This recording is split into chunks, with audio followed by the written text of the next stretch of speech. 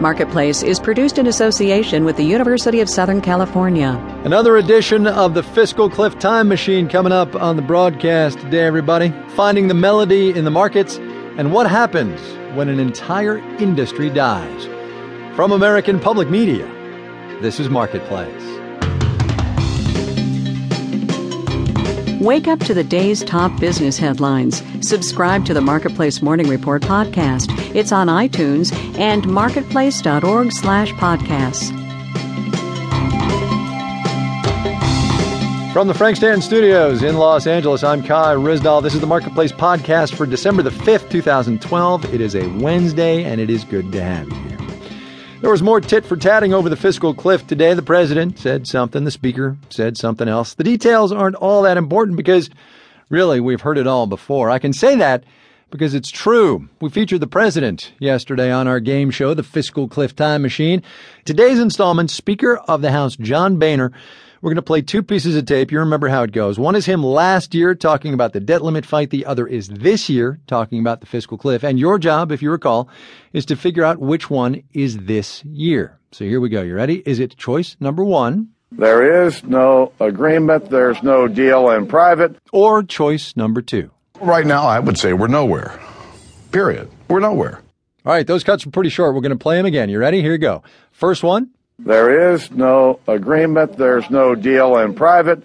And the second. Right now, I would say we're nowhere.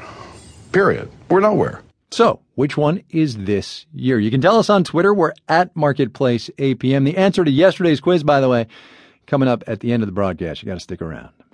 All right, moving on now to other news. The British are leaving. It looks like Tesco, the British supermarket giant, is going to pack up and go home.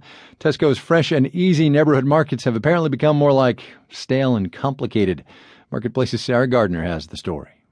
5 years ago, when Tesco announced it would bring cheap, fresh food to urban neighborhoods in America, British retail analyst Robert Clark told us Tesco had figured out what was missing in our marketplace. You have your big superstores, your major grocery stores, and you have your smaller local stores, but there's actually not a lot in between. But Fresh and Easy's in between never really caught on.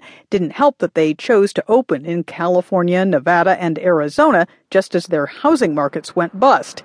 But even the store's fans, like Malu Villagonzalo, couldn't quite define what Fresh and Easy was when we met her shopping at one this morning in L.A.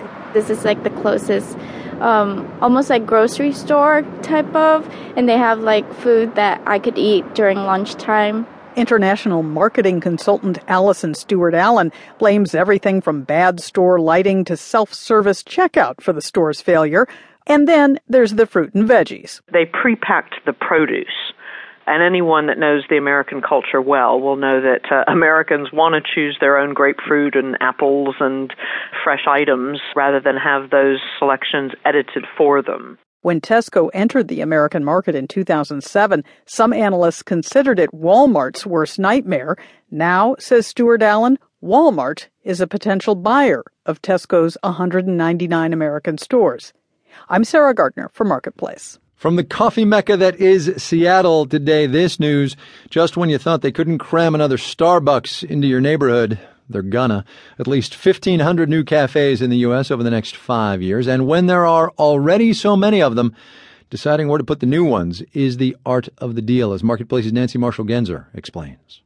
Starbucks made its expansion plans public at an investors meeting today.